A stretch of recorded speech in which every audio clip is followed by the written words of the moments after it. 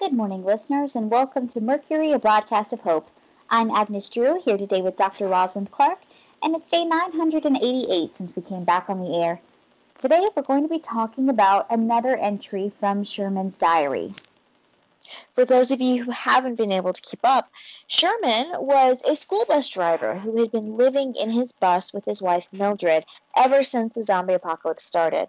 He's not with us anymore, unfortunately, but he left behind his diary, which is giving us a different perspective on how the zombies rose up where he lived in Michigan.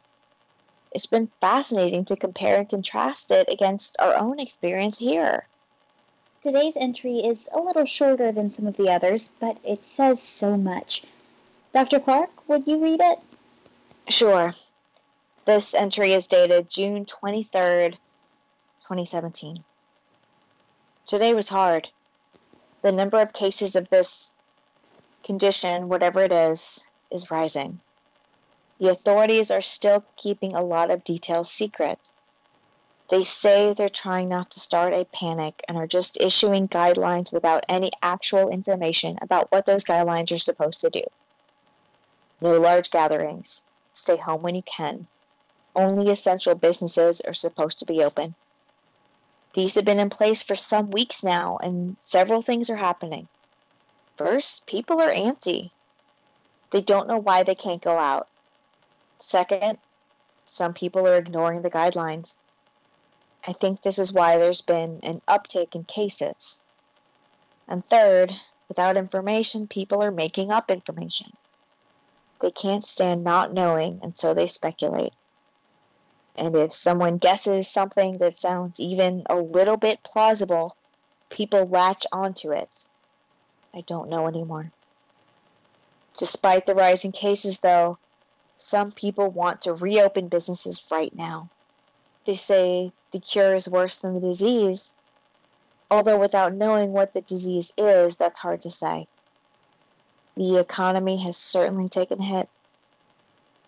But those who are in those essential jobs say that it's too risky to have more people out and about right now, and that we need to wait for the situation to actually be under control. The dialogue is getting ugly. Some people say we can't risk economic collapse. Others say they're not willing to die or put others at risk in the name of mere money. And then one guy decided to make that analogy a little more stark.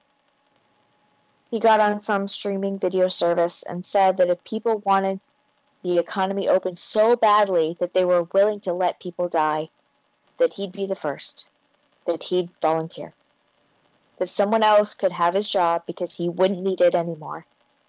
And then he ran directly at someone who clearly had this condition that we still don't really have a name for.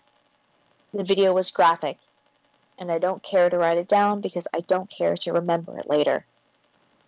He was just a kid. But there's a procedure now.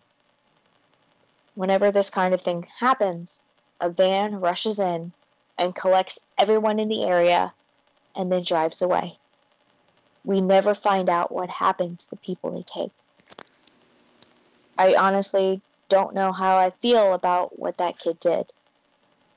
He wanted to make a statement, and he definitely made it. But was it the right statement? And was anybody listening? Wow, I've read that entry so many times, but it just never gets easier to hear about, especially now that we know what was actually happening. Nobody was using the word zombie back then, but why would anybody just run at someone they knew was infected with something that dangerous? That, in my opinion, is one of the biggest reasons why things went the way they did. Nobody could believe it. But getting back to the entry itself, that kid, whose name we'll probably never know, martyred himself.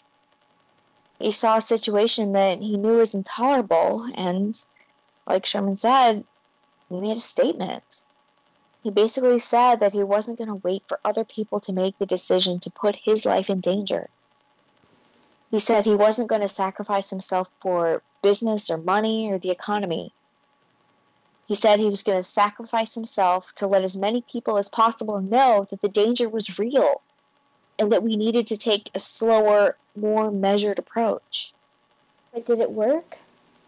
I mean, we are here in the zombie apocalypse. He didn't stop it.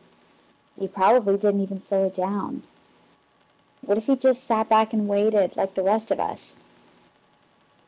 This all happened differently all over the country. I remember the vans that would come collect people, but we didn't have a lot of it here.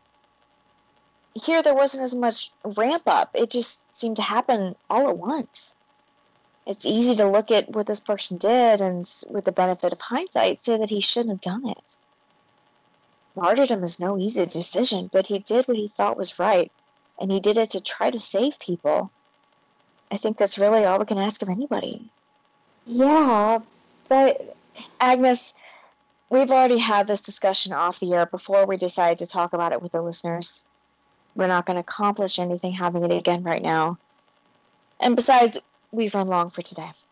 Come on, let's wrap it up and have a good think about it, okay? Okay. For Mercury, a broadcast of hope, this has been Agnes Drew and Dr. Rosalind Clark. Take care of each other.